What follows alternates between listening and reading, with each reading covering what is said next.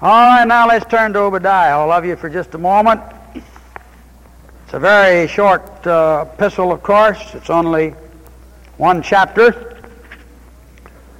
And the important thing is that Israel is going to triumph.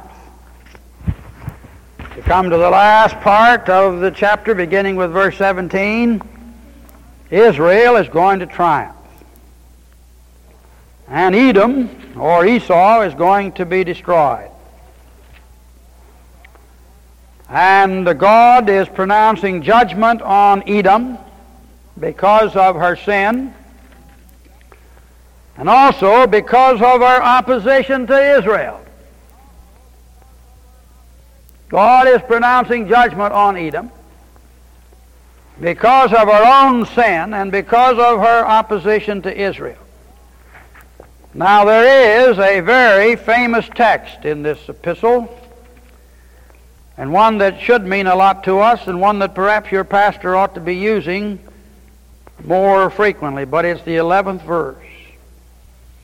In the day that thou stoodest on the other side, even thou wast as one of them. There's no neutrality.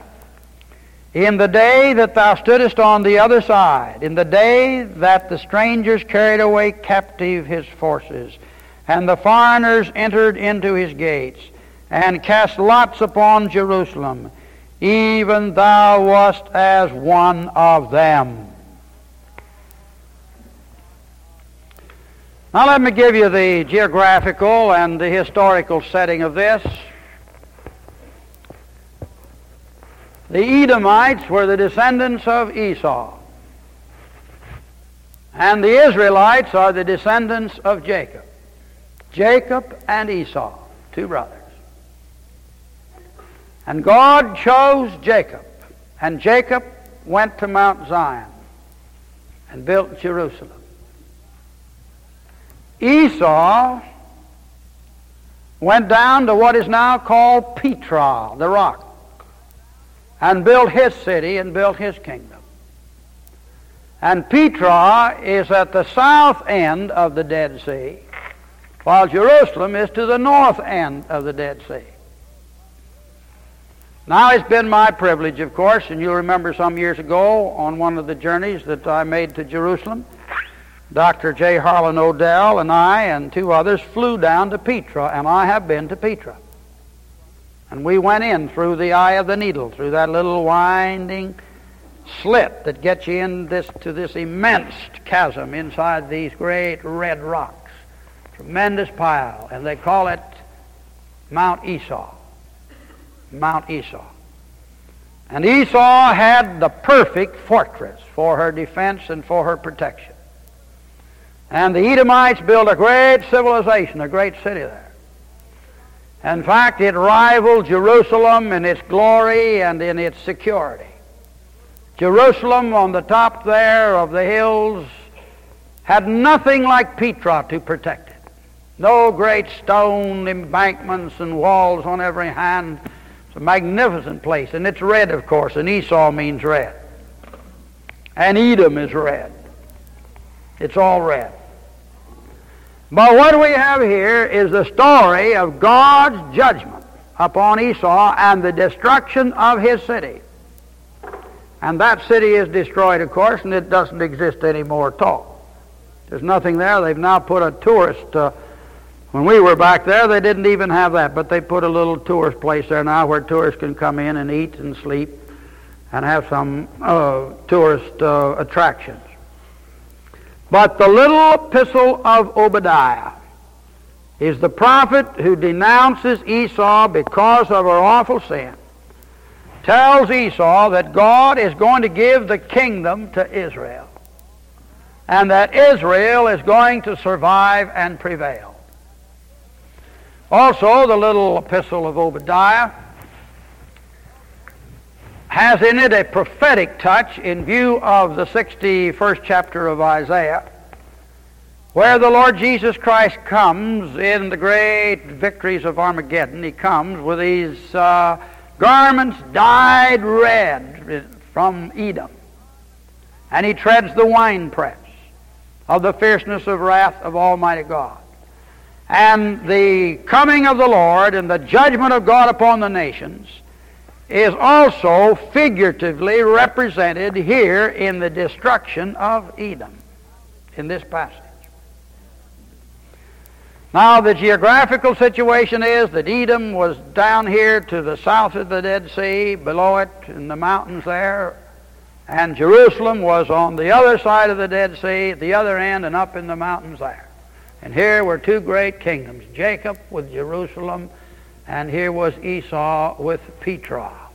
Now, those physical conditions are in that land today. Now, beloved, let's get to the heart of this.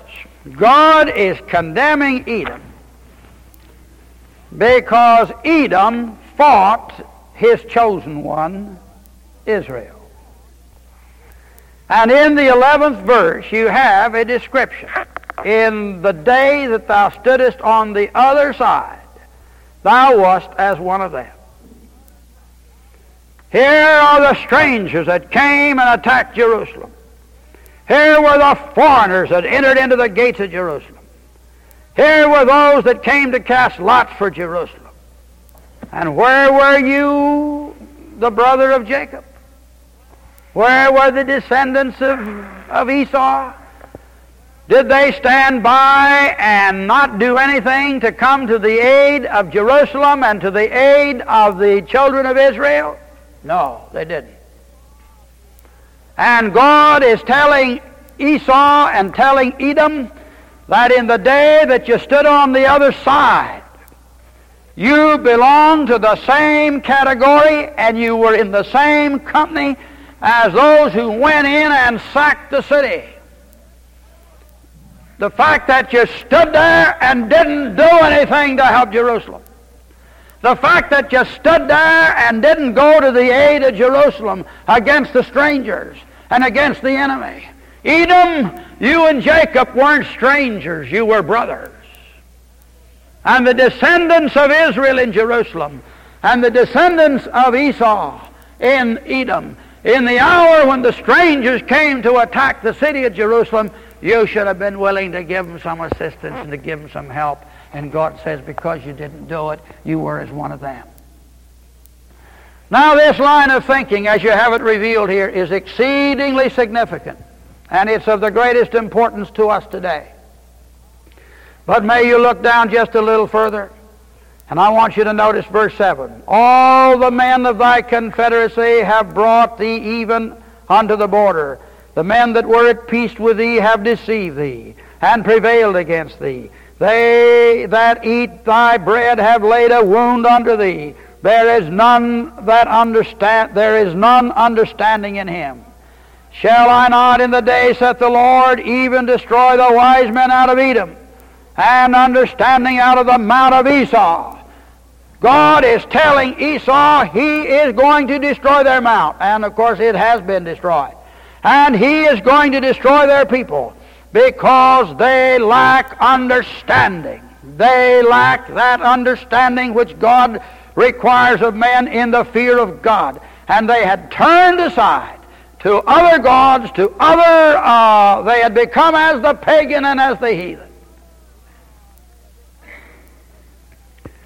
Beloved, I'm going to make this application tonight in the areas where you and I live.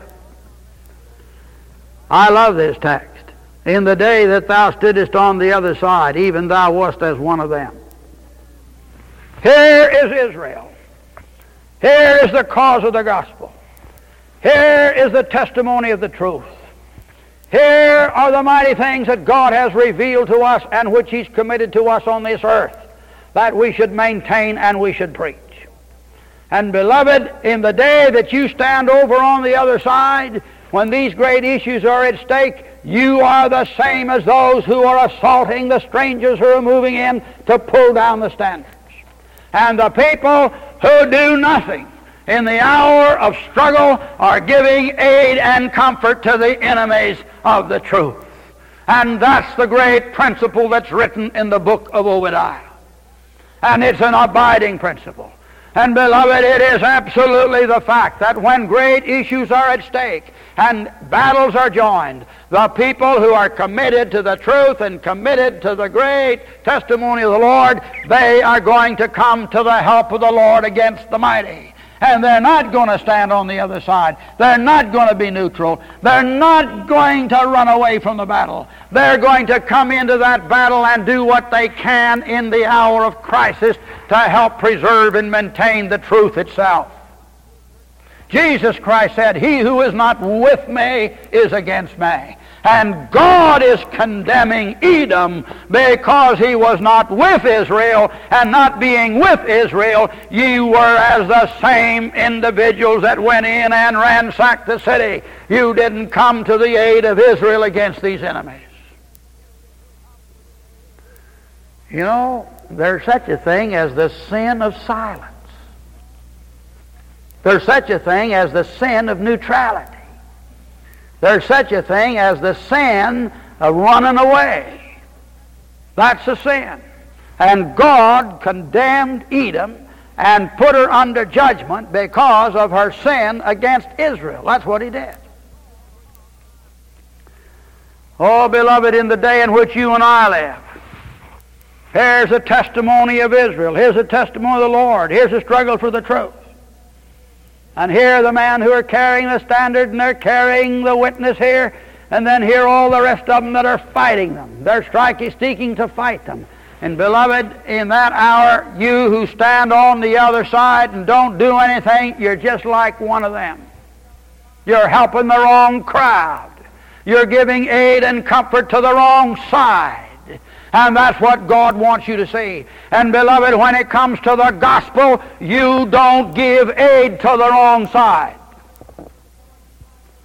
When it comes to preserving the gospel of Jesus Christ, you don't give aid to the wrong side.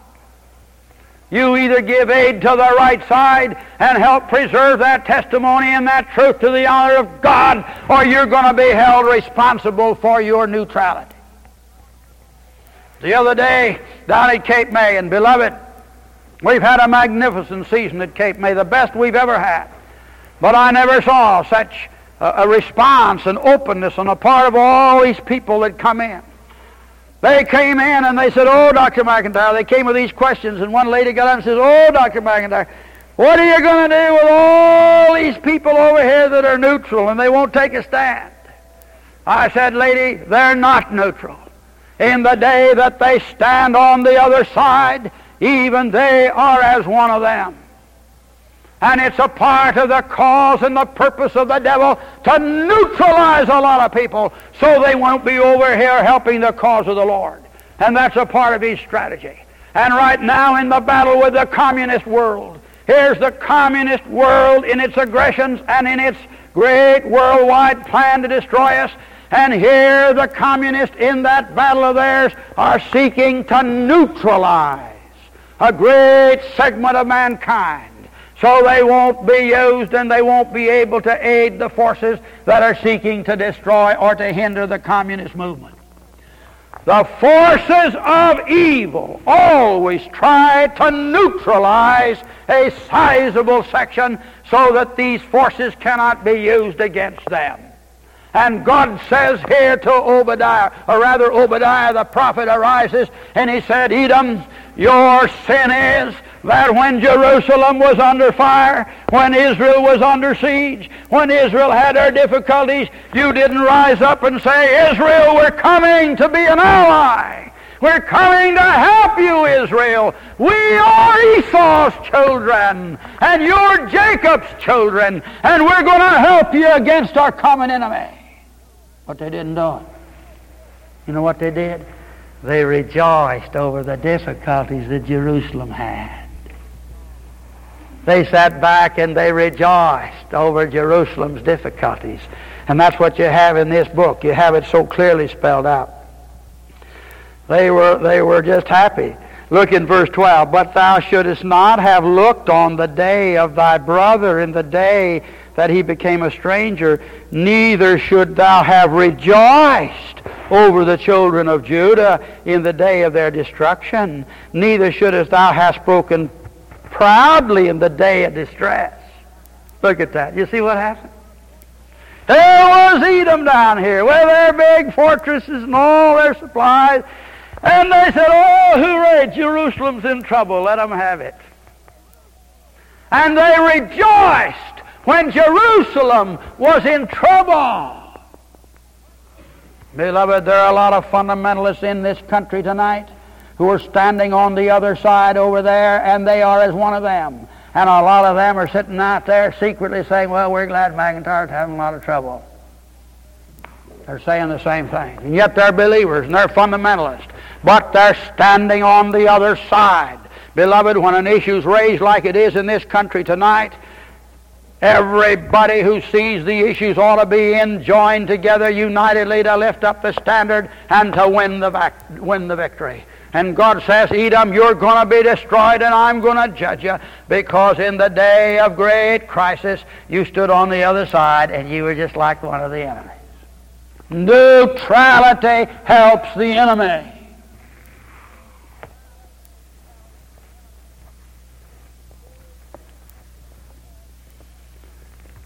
I wish we could get some of the Christians to see all this. You know what James says? Whosoever is a friend of the world is what? The enemy of God. You may be a believer and you may say you're in the church, but beloved, if you're out here a friend of this old world and getting comfort from the world and getting warm at the fires of the world and enjoying the pleasures of the world, you may say you're a Christian, but you're helping the enemies of God. You're helping the enemies of God. Whosoever is a friend of the world is the enemy of God.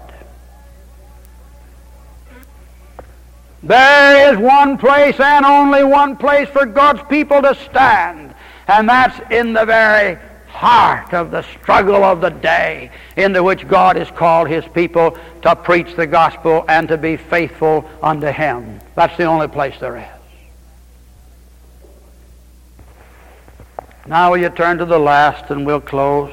It's a little epistle. I think we ought to use that text a little bit more. But this text applies to all these brethren of the National Association of Evangelicals, you know. They want to walk in the middle. This applies to such institutions as Westminster Seminary and schools like that won't take a stand anymore. And then when Dr. McIntyre gets in the fight, and these things are at issue, you know. That's the way these things fall. And they say, in the day that thou stoodest on the other side. Oh, no, they're not out actively fighting us, but they're over here on the other side. And they won't do anything. And I see these issues. Now, verse 17. But upon Mount Zion shall be deliverance, and there shall be holiness, and the house of Jacob shall possess their possessions. Beloved, God promises little Israel, even though Esau didn't come and help them. God holds Esau responsible and Edom responsible. But even in spite of it, God says the day's going to be when Mount Zion shall be delivered. I'll deliver Mount Zion. Mount Zion is going to be established. The Messiah is going to come and put His feet down in that great day on the Mount of Olives. And I'll take care of Zion. And the house of Jacob shall be a fire, and the house of Joseph a flame, and the house of Esau for stubble. And they shall kindle in them and devour them, and there shall not be any remaining of the house of Esau, for the Lord hath spoken it. Now, beloved, there are some who actually believe, and it may be true, that even though Edom is now destroyed, and you can go and look at Petra today, and it's a den for bats and birds and all kinds of creeping things around there. These cliffs that they dwell in, these caves that are up in the high levels of Petra. But there are those who are telling us that during the tribulation period, Esau's descendants are going to get back in there. They're going to go back to Esau. And just as Israel will build the temple in Jerusalem, Edom, Esau, they're going to go back and they're going to rebuild Petra. And Petra's going to be a glory. And then in the day when Christ comes, He comes to deliver the children of Israel in the hour of Armageddon. Then you'll have the fulfillment of that verse. It could very easily be that. However, there's no evidence of anything going back to Petra yet. But it could be. Verse 19. And they of the south shall possess the mount of Esau, and they of the plain of the Philistines, and they shall possess the fields of Ephraim, and the fields of Samaria, and Benjamin shall possess Gilead. The point is that the possessions of Esau, the whole area, everything that Esau had will finally be in the hands of the children of Israel. They'll have it all. They'll have every bit of it.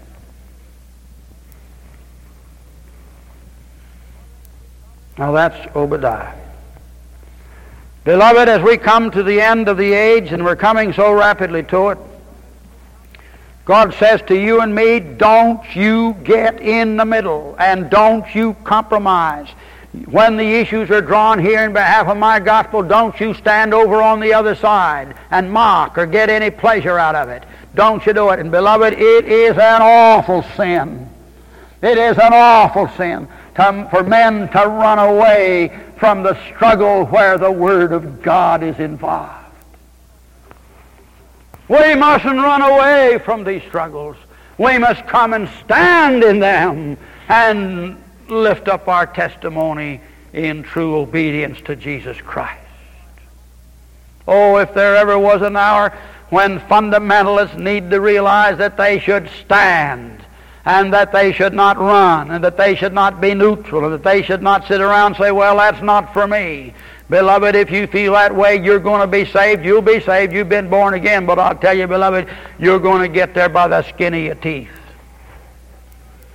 You're going to be saved without works that will be rewarded.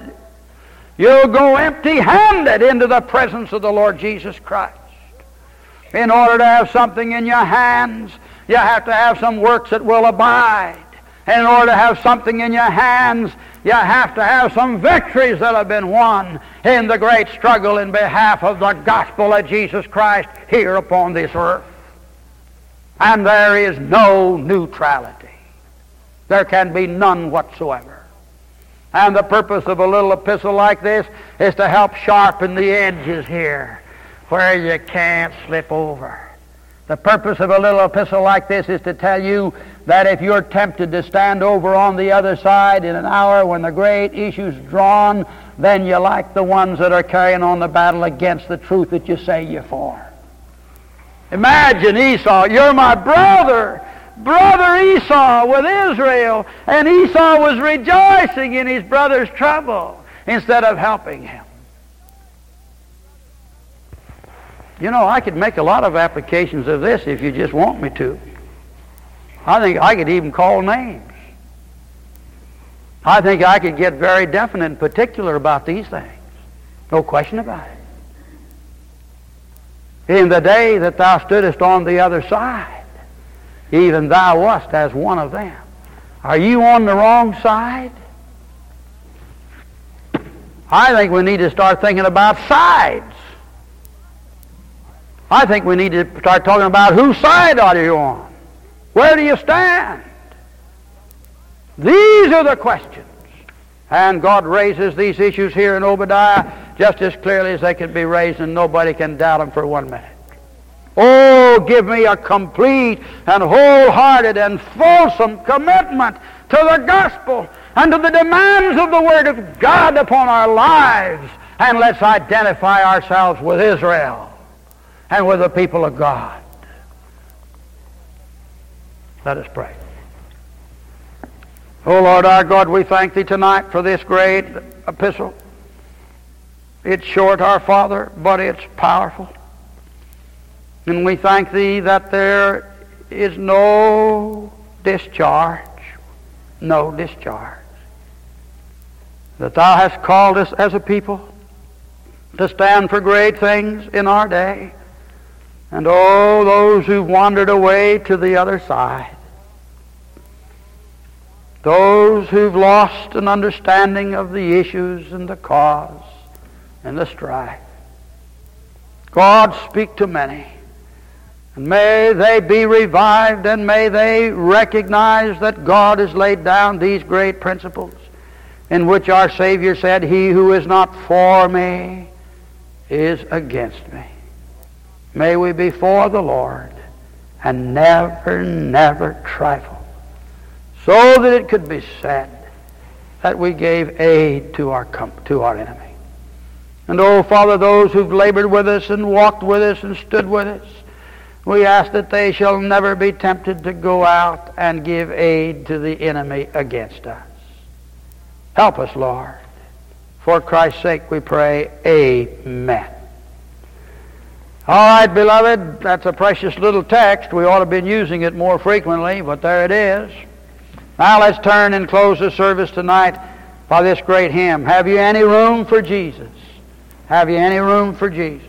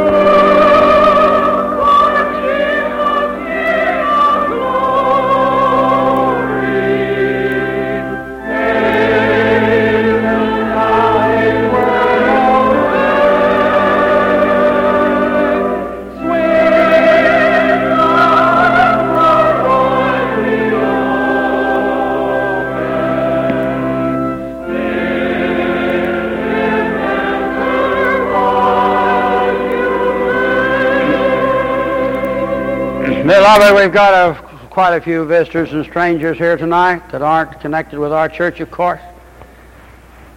And I don't know what your spiritual condition is. I don't know what the condition of your heart and life is. But we've been singing this tonight, have you any room for Jesus? And that's the question that I want to leave with you, and I want you to answer it. Have you been born again? Have you been saved?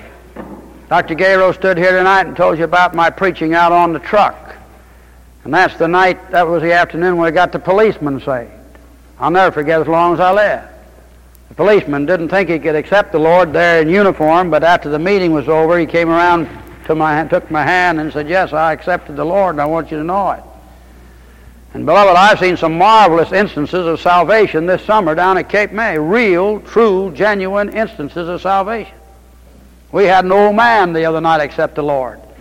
It made the happiest man out of him you ever saw. He was a different man the rest of the week. We got him straightened out with the Lord. And he was born again. And if there's anybody here tonight that isn't saved, and I mean saved, believe on the Lord Jesus Christ and thou shalt be saved. We want you to accept him as your Savior tonight and settle this thing once and for all. And Jesus Christ will come in and say, Lord, here's my life. I'll give it to you. I'll do what you want me to do. One thing, I'm not going to stand on the other side any longer and be like one of them. I'm going to stand on the Lord's side. And I'm going to be with the Lord. And if there's anybody here tonight that isn't saved and isn't right with the Lord, I invite you, I give you the invitation, I beseech you in the name of the Lord to say that you will do it now. Now is the day of salvation. Now is the time that is acceptable to the Lord. And as long as God has left the door open and made it acceptable, as long as God has done this, that moment is this very moment for you. That moment is this very moment for you to accept the Lord Jesus Christ and believe it. Now we're moving into some difficult days. I'm going to talk and preach as I've never done before in my life.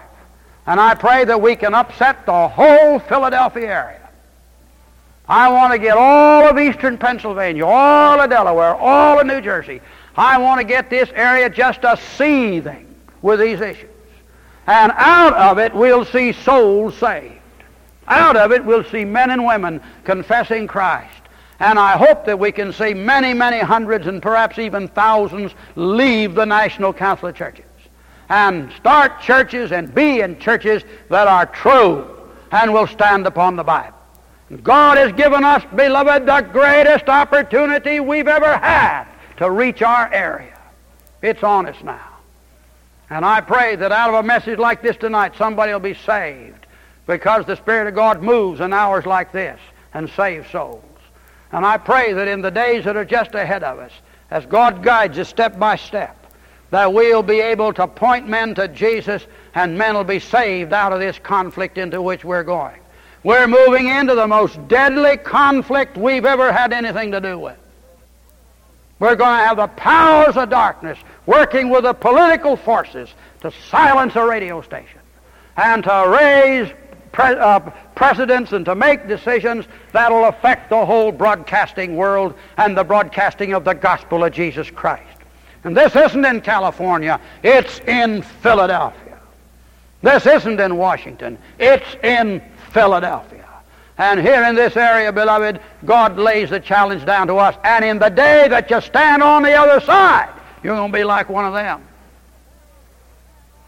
In the day that you stand on the other side, you'll be like one of them. And there's no neutrality in this great fight for Christ, and there's no neutrality in this great battle for freedom.